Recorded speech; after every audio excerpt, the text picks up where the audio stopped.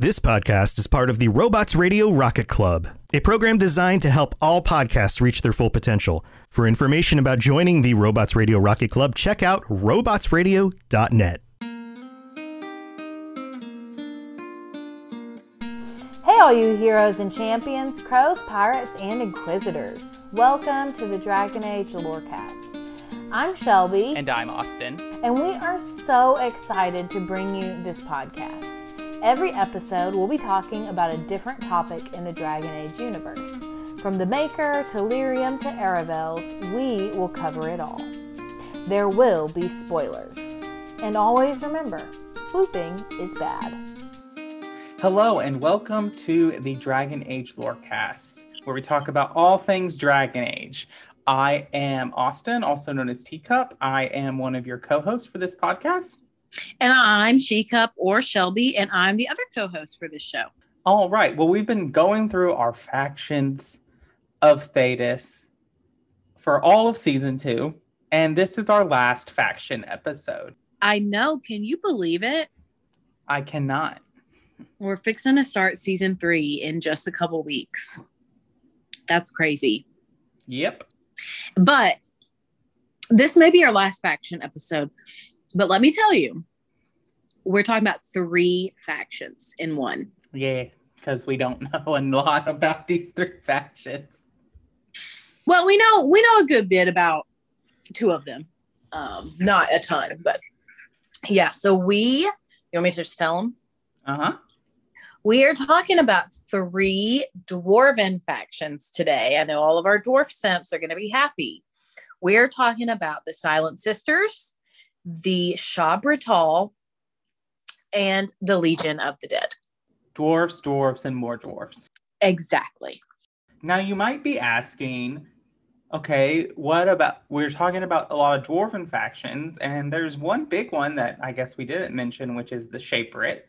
And the thing about that is there's just not enough information about the Shaperate for us to really give anything. We know they are keepers of the history of Dwarven society. And in Orzammar. In Orzammar. And that they delete memories that are inconvenient. And really, yes. That's about all we know. So there you go. Yeah, that's why we're not talking about the Shaperate. Maybe after GA4 comes out, we will talk about them. We'll see. We'll just have to see. But so let's dive in. Which one do you want to start with? Let's just go with the Silent Sisters. Okay, so Silent Sisters. We meet them in the very first game. We don't know a lot about them at that point, but we do meet them in Origins. But the Silent Sisters are a fighting order of female dwarven warriors in Orzammar specifically, and they're dedicated to unarmed combat. The order was founded after the death of a dwarven warrior woman named Astith the Grey, and she first fought for the woman's right to be a soldier in Orzammar. When no one listened to her or gave women this right, her response was to cut out her tongue, and she dedicated herself to training until she won a grand proving barehanded. She posthumously became a paragon in 195 Divine after she sacrificed her life to save that king of Orzammar. So Astith the Grey is badass. Very much similar with the original Sir Aveling. Similar, but I don't think Astith the Grey was as... She wasn't like cast out of her people. Like her people didn't turn their backs on her. They just basically were like, no, and ignored her. They didn't kill her. Right. So that's a little bit about their founding. But interestingly, your cast has no bearing whatsoever on your membership in the Silent Sisters. So a castless dwarf can become part of this order. And more than that, the Silent Sisters accept all women dwarves, as long as they can prove themselves in combat.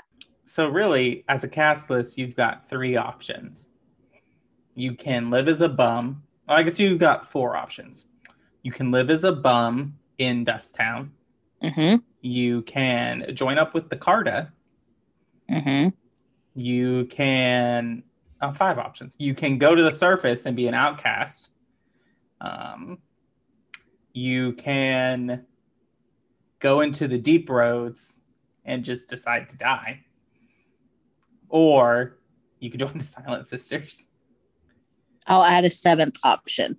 Oh, okay. You can become 6. a Grey Warden. Oh, yeah, Grey Warden. But, go ahead. You could marry someone of a different caste if you're lucky. Then your children won't be casteless. But the thing about all these things is like only a couple of these options are open to everyone. Like to become a Grey Warden, you have to be a good fighter. To become a Silent Sister, you have to be a good fighter. To become part of the Carta, you have to be good at fighting or like at least backstabbing and double dealing. So, and to marry someone out of your class, you got to be really pretty or have some other, extraordinary trait. So not all of these options are open to everyone. Yeah. But anyway, back to the Silent Sisters. Yeah. So during Dragon Age Origins Awakening, the major DLC for that game, when you meet the Architect and in subsequent cutscenes after first meeting him, you will see a female dwarven ghoul by the side of the Architect. This is Utha. She is a Grey Warden who has allied with the Architect. But before she joined the Grey Wardens, she was a Silent Sister. This is why you never see her speak in Awakening, because she can't, because she cut out her tongue as the Silent Sisters do. So, like I just said, the women who joined this order cut out their own tongues in honor of the sacrifice of Astith the Grey. And she, of course, was the first female paragon of the warrior caste.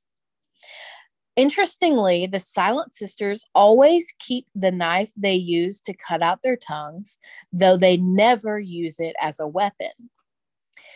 And when they fight in provings, they all dress and look alike. They're sworn never to make a sound, even when they experience great pain, and so they are mute. Silent Sisters have been known to use a form of sign language. Subsequently, they can and do use translators. As they are viewed as extremists, even among women, not all female warriors in Orzammar are part of this order. But it is very important to note that female warriors generally probably wouldn't be allowed still to this day if it was not for the sacrifice of Astith the Grey and the witness of the Silent Sisters that came after her in honor of her. So what do you do if you're born into the warrior caste before the Silent Sisters and you were a girl? I think that would just be your caste. You wouldn't necessarily be a warrior. That's just like that's your family. That's your status. Like, for example, and maybe this is more of a question. So for samurai in Japan, did they ever take wives?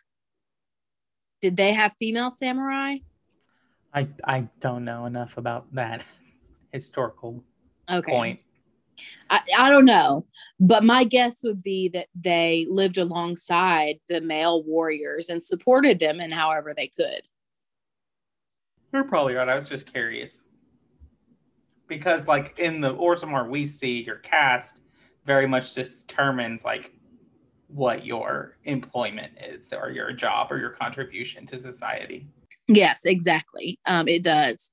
And I think that that's part of the reason why they wanted to become warriors, so that they could, fulfill that role that's expected of them. But again, as we know, Orzammar is very resistant to change at all. So I think it's pretty remarkable that female warriors are even allowed now. So only a couple more things about the Silent Sisters. This next piece is really interesting. And tell me if it reminds you of anything.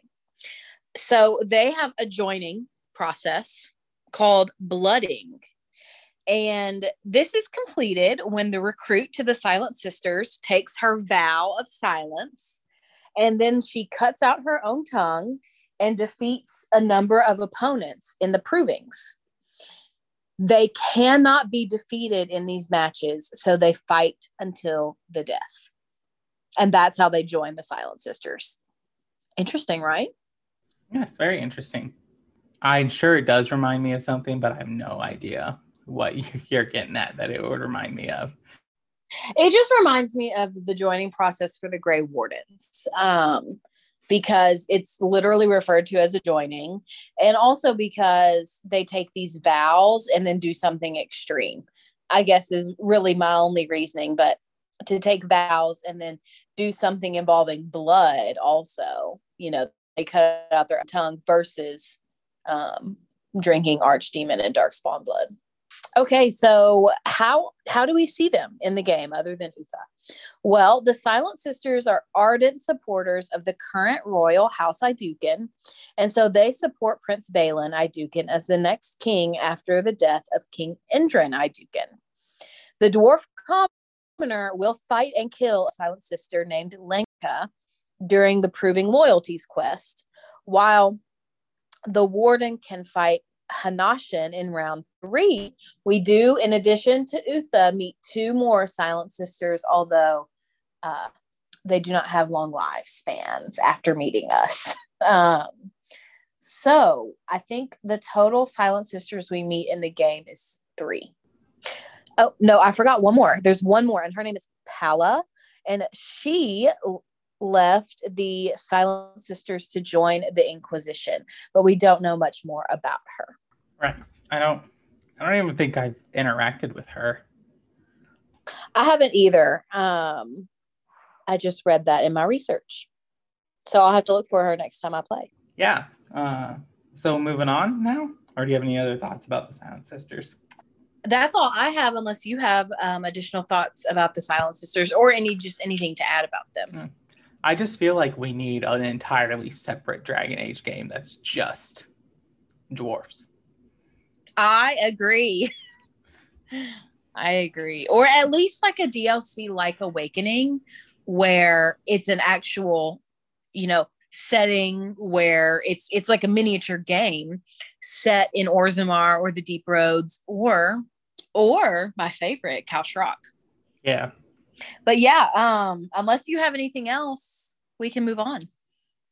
Let's move on. I don't got much else. Okay, so Shabra-Tal. This one's going to be short because really we don't know barely anything about them. But the Shabra-Tal are a group of ancient dwarves, and they are secluded far, far, far beneath the Deep Roads. We first encountered them in the Descent DLC in Dragon Age Inquisition. So in the ancient dwarven language, the name Shabra-Tal is its translation is revered defenders. Interesting, right? Because they are the revered defenders of the Titans. So the Shabra-Tal, the most interesting thing about them, I think, is that they can physically see with their eyes in ways that regular dwarves cannot. And we do know from the games and from the lore that regular dwarves can see more in the dark than surfacers can, which makes sense because there's far less light underneath in the Deep Roads and in their cities than on the surface, which makes total sense. So of course they would evolve and adapt differently than the species or than the races that live on the land. On the surface. But the Shabra-Tal take it a step further, and they can see even more than regular dwarves. Interesting. It is. It's a big thing about, like, in D&D, it's called superior dark vision, which is basically like you get, with regular dark vision, you normally get 60 feet is what you can see in shades of gray and dark vision. Superior dark vision gives you 120. But still shades of gray. Yes. Can we have dark vision that's better than superior, that I can see in 120 feet and like not shades of gray? I'd have to look at what the actual text is on certain things, but I believe there are certain abilities that allow you to see through magical darkness, and I think that allows you to see like not in shades of gray. Can you give that to my character? Yes, I can. Your character's gonna have to make some choices, though. Why? Can't I just have it? No. Well, maybe. No. Okay. It's a warlock feature. That's why. Oh, well, I don't, for some reason, I don't think my paladin, I don't think that would work very well together. I mean, there's a lot of paladins that multi-class into warlock for two. Don't want to get into it, but there's a lot of reasons that they do it, and they're both charisma casters, so it makes sense. Okay, well, let's get back to Dragon Age, not D&D. Mm-hmm. Okay, so my last fun fact about the Shabbatal is that, and this will interest you, Austin, both the Shabbatal and the Profane from Dragon Age 2 sustain themselves on lyrium. Additionally, a rock wraith was encountered by the Legion of the Dead near the ruins of Hedron Tig, beneath which the Shabbatal reside. So it may be, we may be able to speculate a little bit here that the Shabbatal, the Profane, and the rock wraiths are all related in some way, or that the lyrium powering them, or giving them energy, I should say, connects them in some way. Well, what do you think? We know the Profane and rock wraiths are connected to each other. I don't know if it's ever stated that, but the Profane and rock wraiths, if they're not the same, they're just two sides of the same coin. Interesting.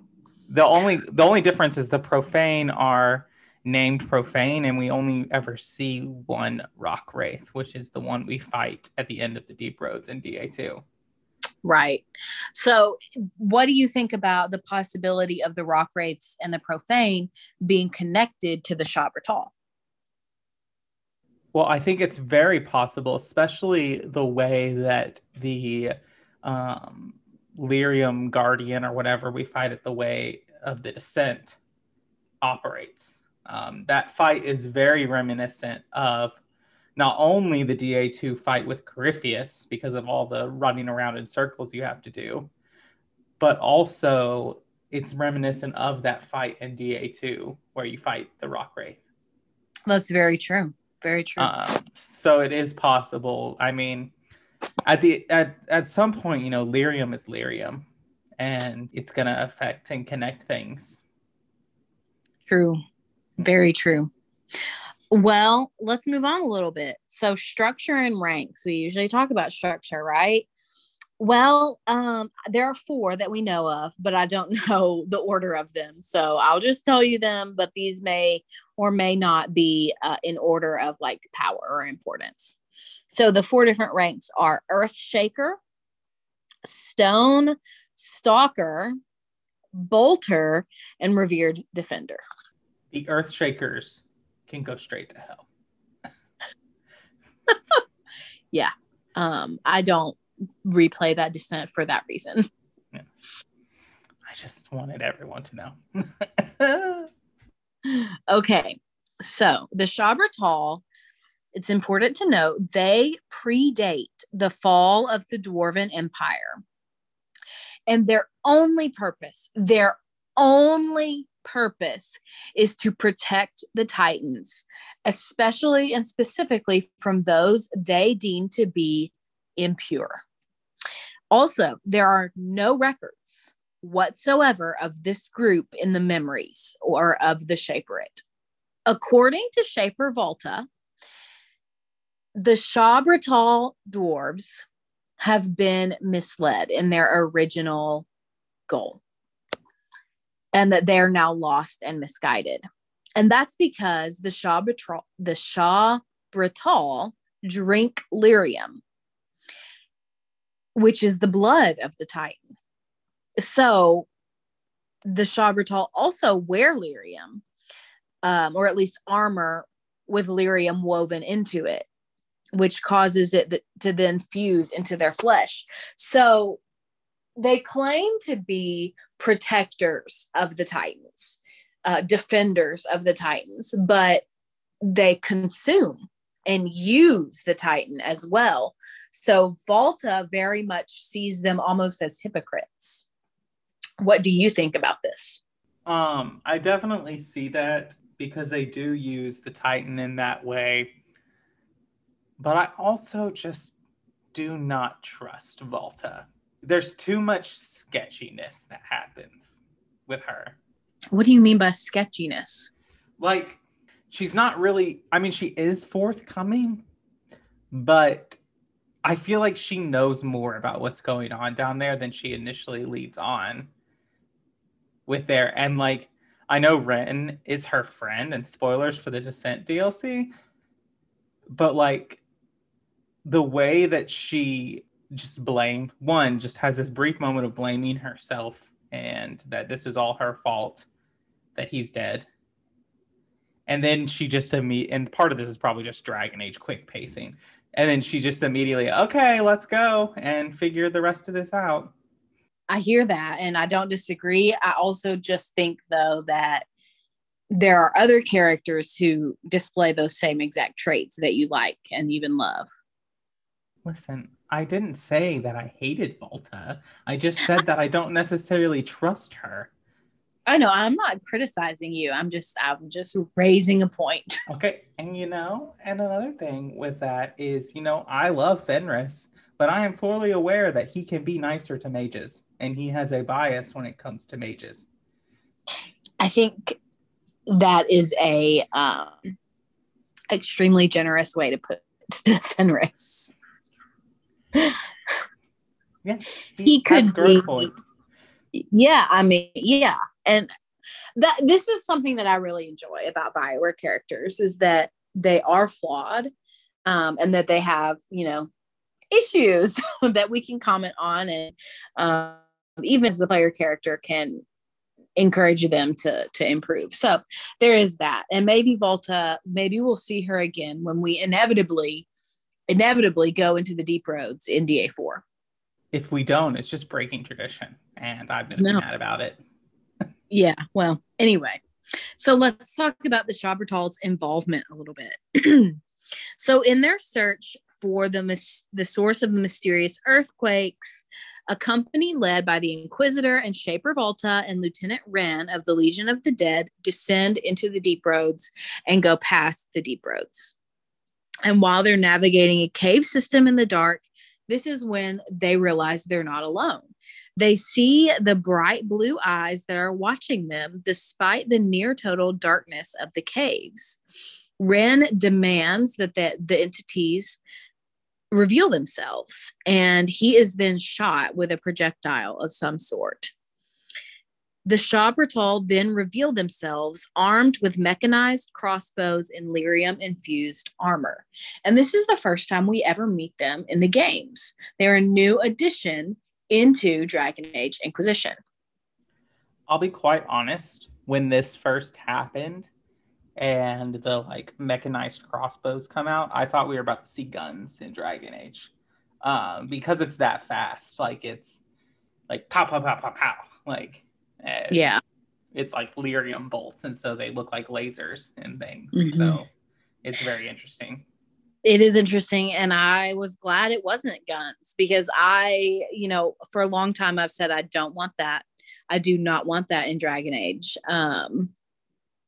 for a lot of reasons. But yeah, that was a definitely interesting moment. But after Volta regains her consciousness back at the end of the DLC, she realizes that she has obtained a connection to the Titan, and that the Shabbatal after this become extremely wary of her. And they know that she is somehow now connected to the Titan. They don't necessarily understand how or why, but they know that she is and that it's given her power of some sort. And so the Shabbatal attempts to offer her a suit of their traditional armor, but she refuses it. They watch her and flee from her when she investigates their tower. Volta notes that they both love and fear her due to her new powers and her connection to the Titan. So I think the point about them being hypocritical is maybe a little bit accurate, but I also think that they're probably like so confused, you know, because how many people have come down there to threaten the Titan in the thousands of years? Probably a handful. Right. Not very many. So that's about all we know about the Shabbatal. Do you have any thoughts about them? Again, just really difficult enemies. All the DLC. Or Inquisition itself is not that difficult. You might run into a couple dragon fights that give you trouble, but the DLCs are no joke. Accurate. Okay, well, before we get into the Legion of the Dead, I think now would be a great time to take our break. Yeah, let's do it. Hey, it's Kaylee Cuoco for Priceline. Ready to go to your happy place for a happy price? Well, why didn't you say so? Just download the Priceline app right now and save up to 60% on hotels. So whether it's Cousin Kevin's Kazoo Concert in Kansas City, go Kevin, or Becky's Bachelorette Bash in Bermuda, you never have to miss a trip ever again. So download the Priceline app today. Your savings are waiting. Go to your happy place for a happy price. Go to your happy price, Priceline. So, I'm still trying to wrap my mind around this. I'm listening. Ah, you've returned. A letter arrived for you. All right, well, welcome to the middle of the show where we talk about all things that don't have to do with Dragon Age lore and just our podcast. And so this is the time where we come out and we thank our patrons. And so Shelby's going to read that list of the patrons. Yes, I am. So last week we had a new patron. This week we have 2 new patrons. Maybe next week we'll have 3 new patrons. That may be pushing it a little bit, but one can hope. Our 2 new patrons this week are Kolka Shins and Cyclops 88. Both signed up at the first Enchanter tier, which means they will be joining us along with Derek B on our June patron episode. Thank y'all so much for subscribing. And our other first 5 patrons are Lisa M, Genesis, Derek B, Fletcher M, and Zuba. Thank y'all so much for being our patrons. Yes, thank you so much. And you too can sign up to be a patron by following the link to our Patreon in the episode description. There are all kinds of tiers from $5 to a ridiculous amount of $100. You can go in there and there are different rewards that you can get. We appreciate all the support that we get. And, you know, we do this show to hang out with people and talk about Dragon Age and engage in the lore. And so if you like that and you want to come and hang out with us and talk with us and come on the show, you can go and sign up for that tier. And if you sign up for the first Enchanter tier, you can come on our monthly episode with us.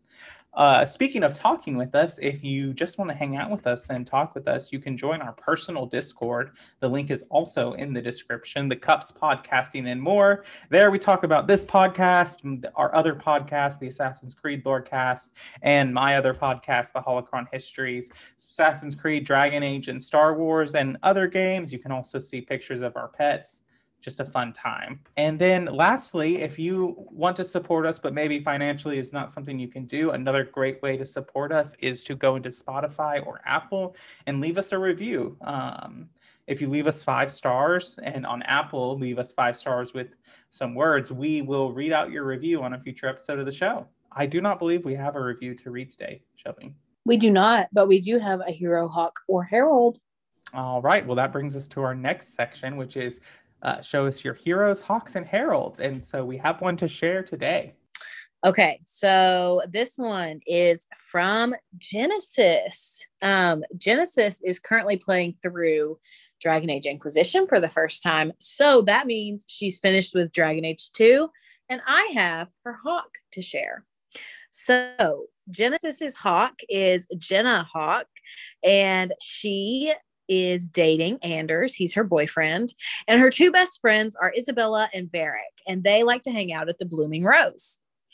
Jenna was able to get all of Kirkwall's best to join her mission to free all the mages from forced tranquility and to uplift all races. In Hawke's first year in Kirkwall, she joined forces with Ephemeral to build up her reputation and earn some coin.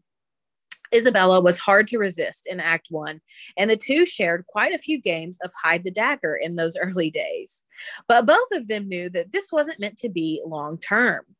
After finding Anders leaving out milk for kittens, Jenna started to fall for the former warden. She tends to have an open heart when selecting an olive branch or a peaceful outcome or dialogue choice, at least unless she's joking with her friends or she has a strong conviction when it comes to her thoughts about protecting mages. Jenna loves her sister Bethany so much and will do anything to protect her. Having to hide her mage abilities was difficult, but the two were inseparable. So, of course, she was on the mission into the Deep Roads.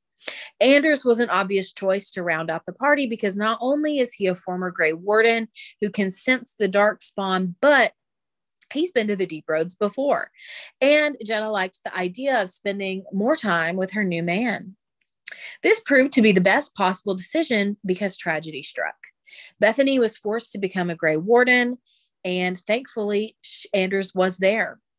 Fainriel was allowed to go to the Dalish camp, but he still struggled there, and so when he was stuck in the Fade, Jenna Hawke helped him beat the demons in his mind and return to the present real reality.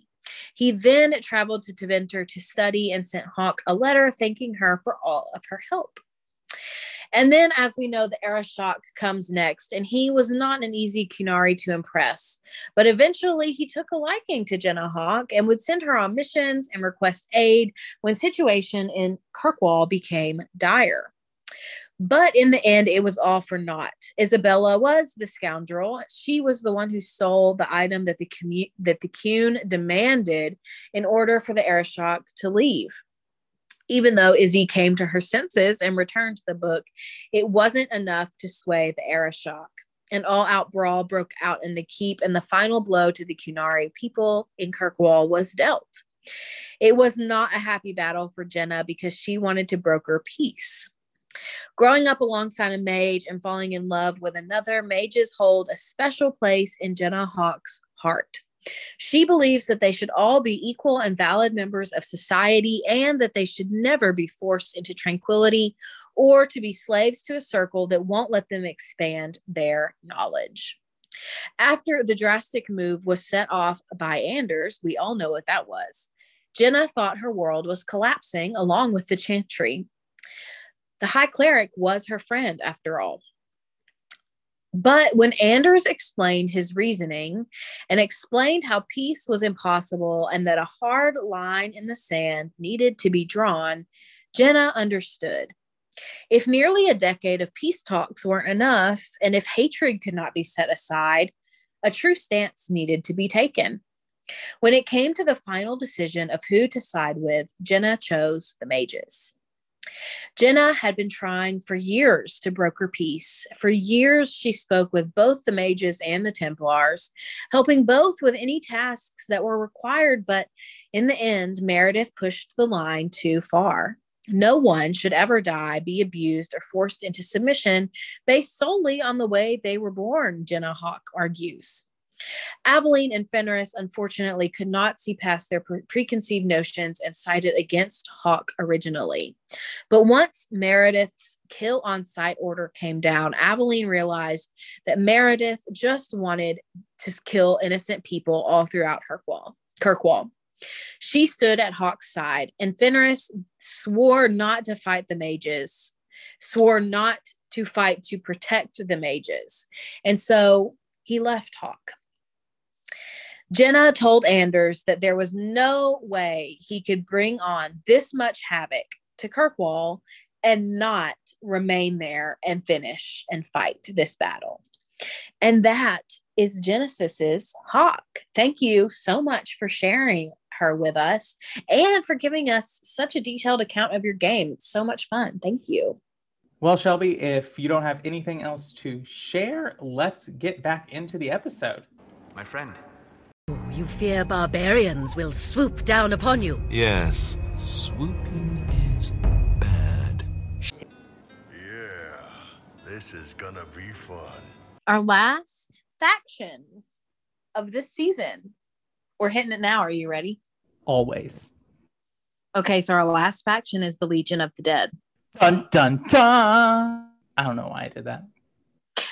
Anyway, I'm ignoring you and moving on. The Legion of the Dead, they are a very important faction in Dwarven culture, and also for everybody else. They're super important because they're the first line of defense against the Darkspawn.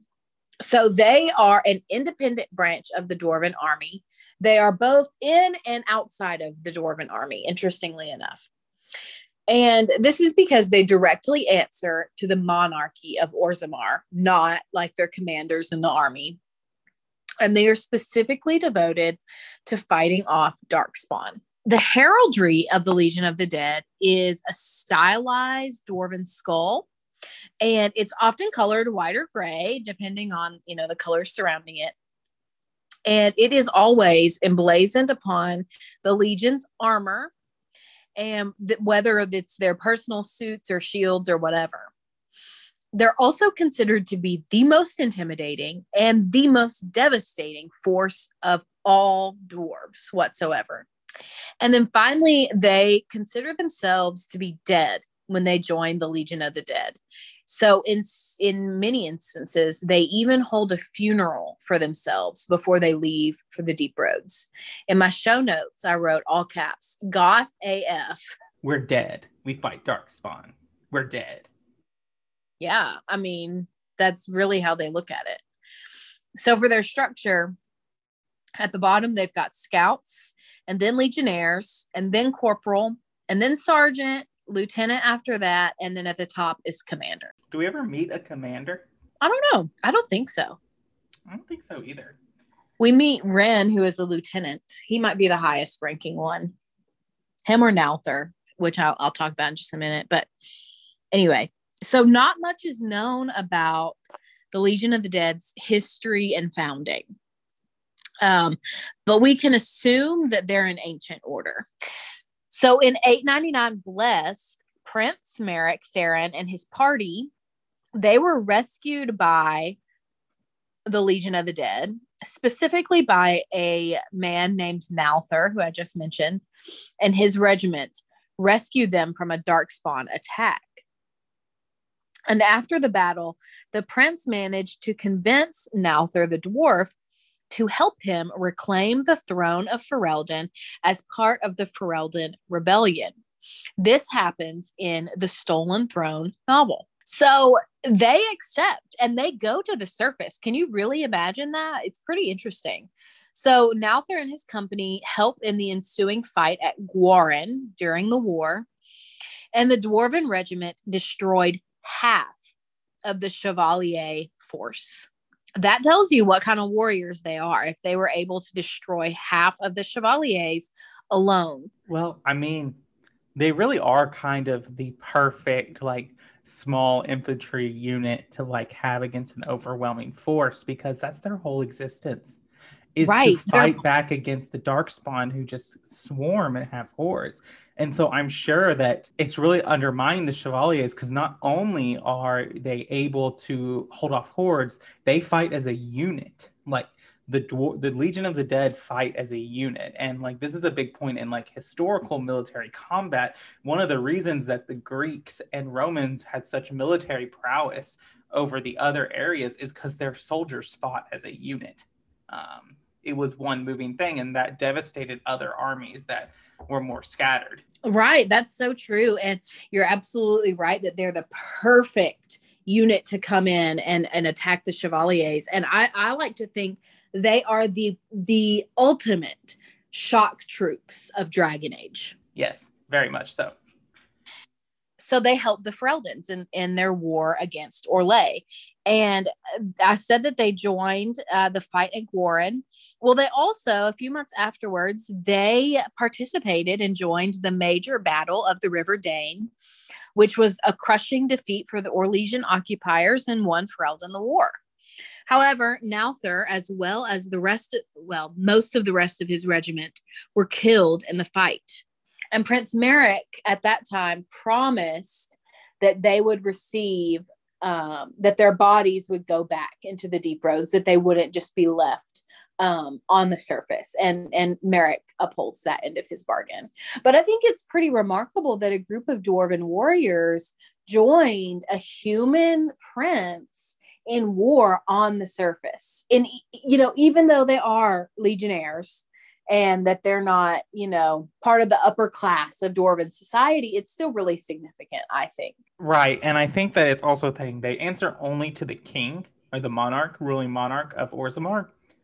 And I'm sure that Orzammar would like to see an end to the Orlais occupation as well. I mean, they have to have some close ties to Val Royeaux because they supply the lyrium trade and the Chantry controls that. So I'm sure deep down there are some dwarves who want Orlais to be toppled so that they can control the lyrium trade. That's probably true. I also think, the main entrance to Orzammar is in Ferelden in the mountains. So at some level, they probably have to work with the Fereldans in some way because of that. So I think that probably impacts it as well. Okay, so let's talk about their involvement a little bit. The Legion of the Dead is a military organization not unlike the Grey Wardens. And I think it's really interesting in this because they both accept anyone from any level of society. Many dwarves join the Legion to avoid punishment for various crimes or to regain their family's honor, and thus restoring their house's lost honor. Some even join for the glory, and the Legion accepts all of these all the same, no matter who you are. It's really interesting to me because, and I know this was probably a decision so that we could have him as a companion, but to me, it makes more sense for Oghren to go join the Legion of the Dead than it does for him to come and join the Grey Wardens. 100%. Totally agree. And I mean, I think you can argue that Oghren joins the Grey Wardens because of how much the Warden or the hero of Ferelden had an impact on him. But I do think that the Legion of the Dead makes more sense for him, especially because he's very concerned with giving back and being better than he was when he first, got kicked out of his house, at least in Origins, not in Awakening. We won't talk about that. Yeah. Also, I think that if you spare Bronca inside with her, that I think that he would probably want to join the Legion of the Dead so that he could explore the deep roads to try to reason with her or figure something out with her. Yeah, that's a really good point. I also always give him Legion of the Dead armor. He just looks right in it, Oh, I totally agree. Well, anyway, let's move on from Oghren a little bit. So before Legion of the Dead members permanently leave Orzammar and enter the deep roads, they undergo the symbolic funeral. I mentioned this earlier.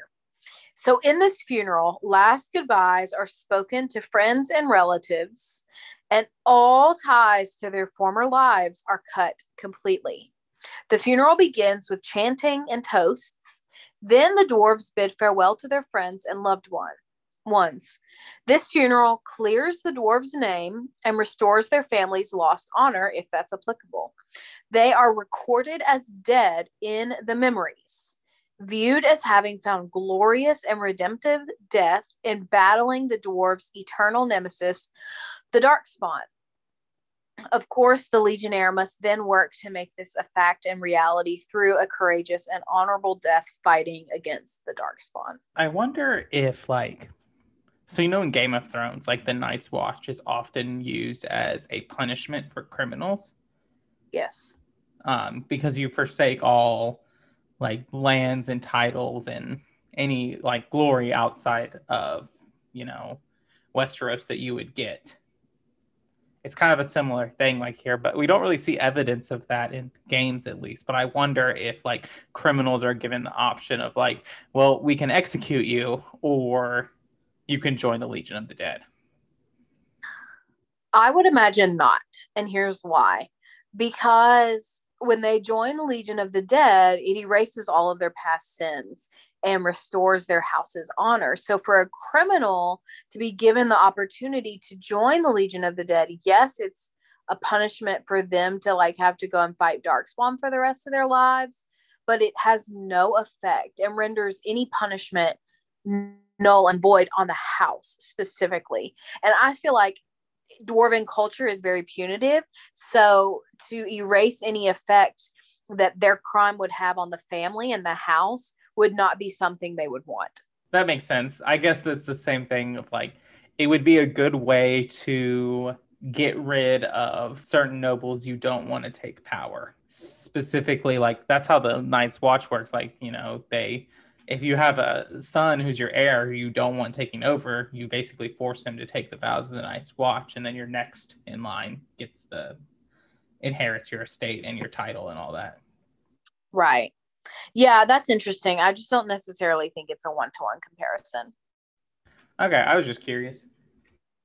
Yeah, so, you know, if I asked you right now, what does the Legion of the Dead do? What would you say? They fight the Darkspawn. Right. That's not their only responsibility, interestingly, right? So the Legion of the Dead also has the unique responsibility of purifying the stone from a corruption or disease called the Gang. I think I'm pronouncing that correctly. It might be Gangway. I'm not really sure. The Gang is described as the waste and unstable rock that must be cut away from the stone. This is the toxic influence that is contaminating the stone, and its harmful influence impedes all dwarves from achieving prosperity. So it's the Legion of the Dead's responsibility to carve out the worst of themselves as a prerequisite to face the Gang. Only the fully adorned of the Legion are worthy enough to face and destroy it. Isn't that interesting? It is interesting. It makes me curious about, since we don't know about their founding, if like that was their original purpose, and then when the Darkspawn show up for the first blight, they just adopt that purpose as well. Like they view the Darkspawn as also a defilement. So these people who purify the stone are now fighting these impure creatures. Yeah, I think that makes a lot of sense. I absolutely think that makes a lot of sense. Okay, so a couple more little things to say about the Legion of the Dead. So their headquarters used to be located in Bonamar, also known as the City of the Dead, which is an impressive fortress designed by the Paragon Caridin. In 913 Dragon 13, it was abandoned to the Darkspawn with great regret. We cannot go technically to Bonamar, but we do walk by it when you are in the Deep Roads in Dragon Age Origins, and there you come to this place where there's a line of Legionnaires, and there's that skinny bridge, and you have to go across it, and there's Darkspawn coming, and they're helping you fight. You remember this? So behind the Legionnaires, behind where they're standing, that fortress is Bonamar. Right. I remember this. So that's where their headquarters used to be, which is a amazing and perfect place to fight back the Darkspawn. But as the Legion of the Dead's activities spread out throughout the Deep Roads, and not only around Orzammar, they regularly create these like sturdy crates, which contain clothing, food, weapons, and they leave them throughout the Deep Roads in case they're needed by someone, which kind of helps explain how we even find any loot whatsoever in the Deep Roads. Yeah, that makes sense. Okay, so my last thing to say about the Legion of the Dead is about their death. When a Legionnaire dies, there is a second funeral. And the second funeral is to return them to the stone. If it is possible to do so, the remaining Legionnaires bury their fallen brethren. The bodies of the dead are placed in sarcophagi, which are sealed within graves in order to protect them from being defiled by the Darkspawn. Makes sense. Yeah, and I think that really shows how much they do care about their brethren. They deeply care about their brethren. This is not a flippant order in any way. They are very serious, and I respect that about them. Yes, there's a sense of fraternity, strong fraternity there. Yeah, absolutely. Okay, well, are you ready to get into a few known members? Always. Okay, so we have, of course, Lieutenant Wren, Sigrun, Nauther, who was the one that saved King Merrick and company, Corbin, who is a player-controlled character in the Inquisition multiplayer, Cardall, who is seen in the Deep Roads in Origins, and Aurelian Pentagast. Yes, I said Pentagast, who is the only human to have ever joined the Legion of the Dead. He's from Orzammar, and he is distantly related to Cassandra. He's from Navarra and is distantly related to Cassandra. Right. You also forgot, I guess she doesn't technically join, but Sir Ruth, if you send her in judgment to the Deep Roads, you can basically do a war table operation and she meets up with the Legion of the Dead. Because they basically what you can do, she's a warden mage who bounded demons and killed her brethren. And so she comes before you in judgment, and you can kill her, you can do something, but you can also send her to the Deep Roads, which is kind of what she wants. She wants to die. She says she deserves to die. So you can do a thing where she goes to the Deep Roads, and you're basically like, this was all started with a fake calling, like, go fulfill the calling, basically.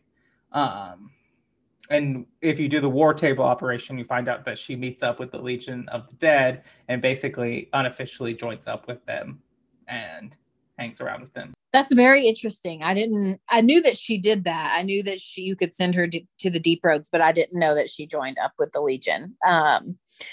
But she doesn't officially join them. Aurelian Pentagast, like, officially gets inducted. He has the whole funeral and everything. I just find that very interesting that they would even accept someone who's not a dwarf. Right. I mean, but I guess like the Legion of the Dead, I guess in their philosophy, it would not be a far leap to be like, well, race doesn't matter because we're dead.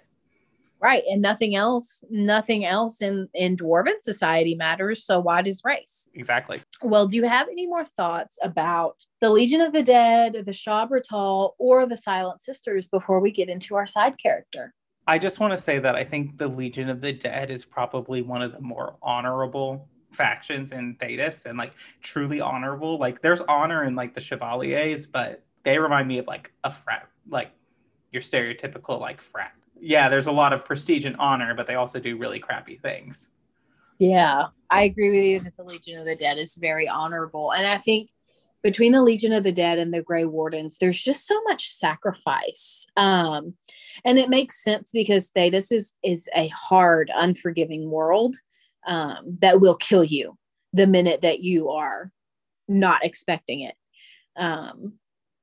And so, of course, there would have to be people who make these sacrifices. So, of course, there would be people who have to make these sacrifices, but it really doesn't hit home to you until you start talking about the people actually in these factions and all that, until you realize, like, okay, these people have committed to literally giving the rest of their lives to make sure that you're safe. It's powerful. Yes, it is very powerful. But that was my last little point. So we're ready to move on. Okay, well, do you know who our side character is for the day? Any guesses? I mean, it's not really fair. I'm looking at the show notes, so. That's true. Well, it's Lieutenant Wren.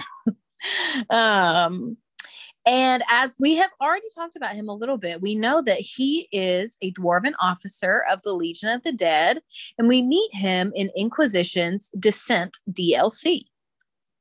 And he is a temporary companion in that. So Lieutenant Wren joined the Legion to pay off the debts of his father. This prevented his family from losing their caste. Previously, he was a cobbler before joining. Wren is also a veteran of the Fifth Blight, though he described himself as a wet-nosed recruit at that time, and he never met the Warden. But he does, because of the Warden, have a lot of respect for the Grey Wardens. 3 years before the events of The Descent DLC, the Shaperate tasked Wren with protecting Shaper Volta during her search for dwarven relics in the Deep Roads. The two developed a mutual affinity for each other, although Wren is often very skeptical of Volta's many theories. When food riots started in Orzammar, Volta made sure that Wren's brother and mother were safe and fed. The Inquisitor first encounters Lieutenant Wren and his men fighting Darkspawn, which is on brand. And the Inquisitor then helps them seal off one of the exits to the Deep Roads with lyrium explosives.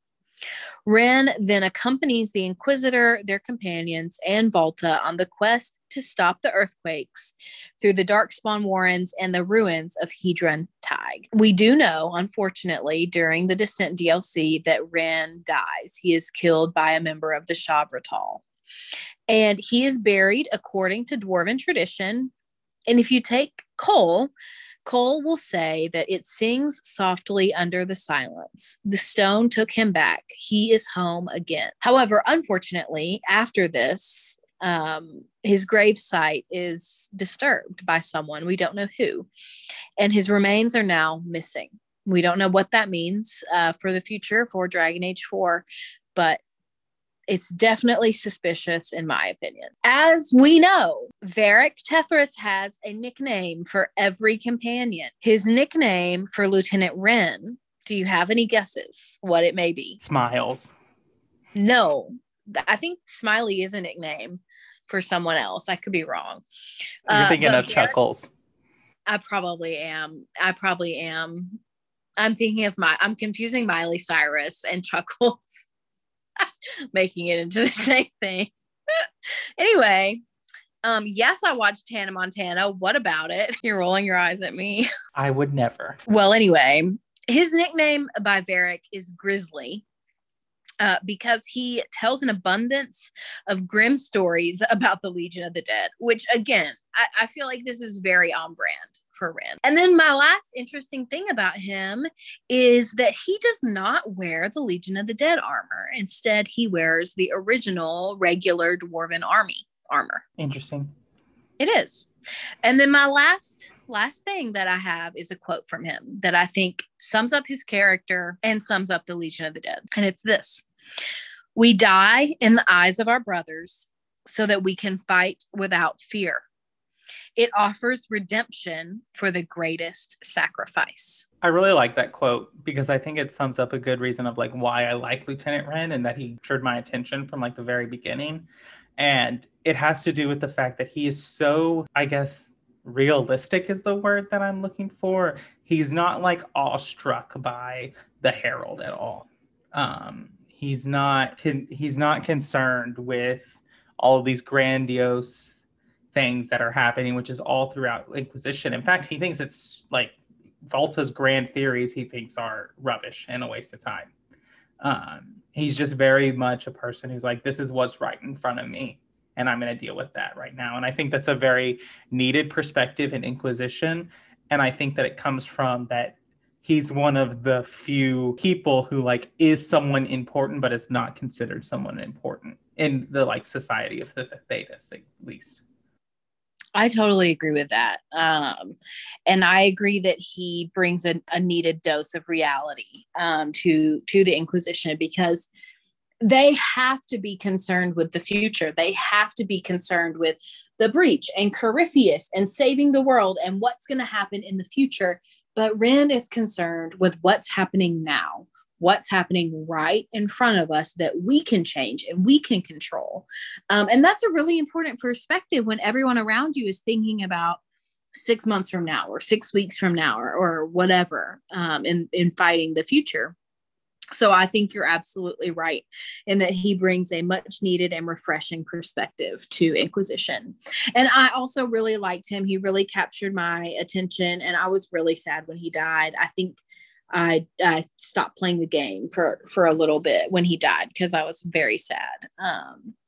But I really liked him as a character. Yeah, really did. I think that he also brings a sense of like getting results as opposed to like the method, which so much of the Inquisitor's advisors are so focused on the method in which they get results. Whereas Ren is very much of like, there's Darkspawn. We kill the Darkspawn. We achieve that goal. The end. Yeah, absolutely. Which is why I think that there's a lot of commonality between the Grey Wardens and the Legion of the Dead, is because they both kind of have that mindset of there's Darkspawn, let's kill the Darkspawn, let's get it done. Politics and all that don't matter. Because they don't have the luxury of politics. They don't have the luxury of like, oh, let's argue about how we do this. They don't have the luxury of that. They have to get it done or they die. Yeah, but it's just a really fresh perspective that I think rounds out the world even more. Agreed. All right. Do you have anything else about Lieutenant Ren? I don't. All right. Well, thank you for listening to the Dragon Age Lorecast. We'll see you next week.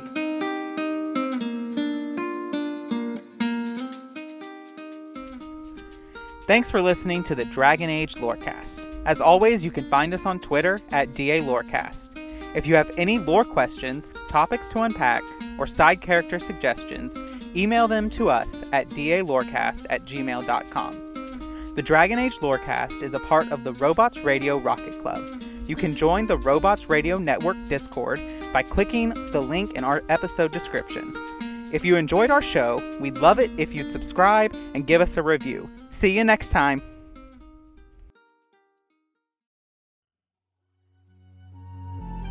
Hi, I'm Aaron.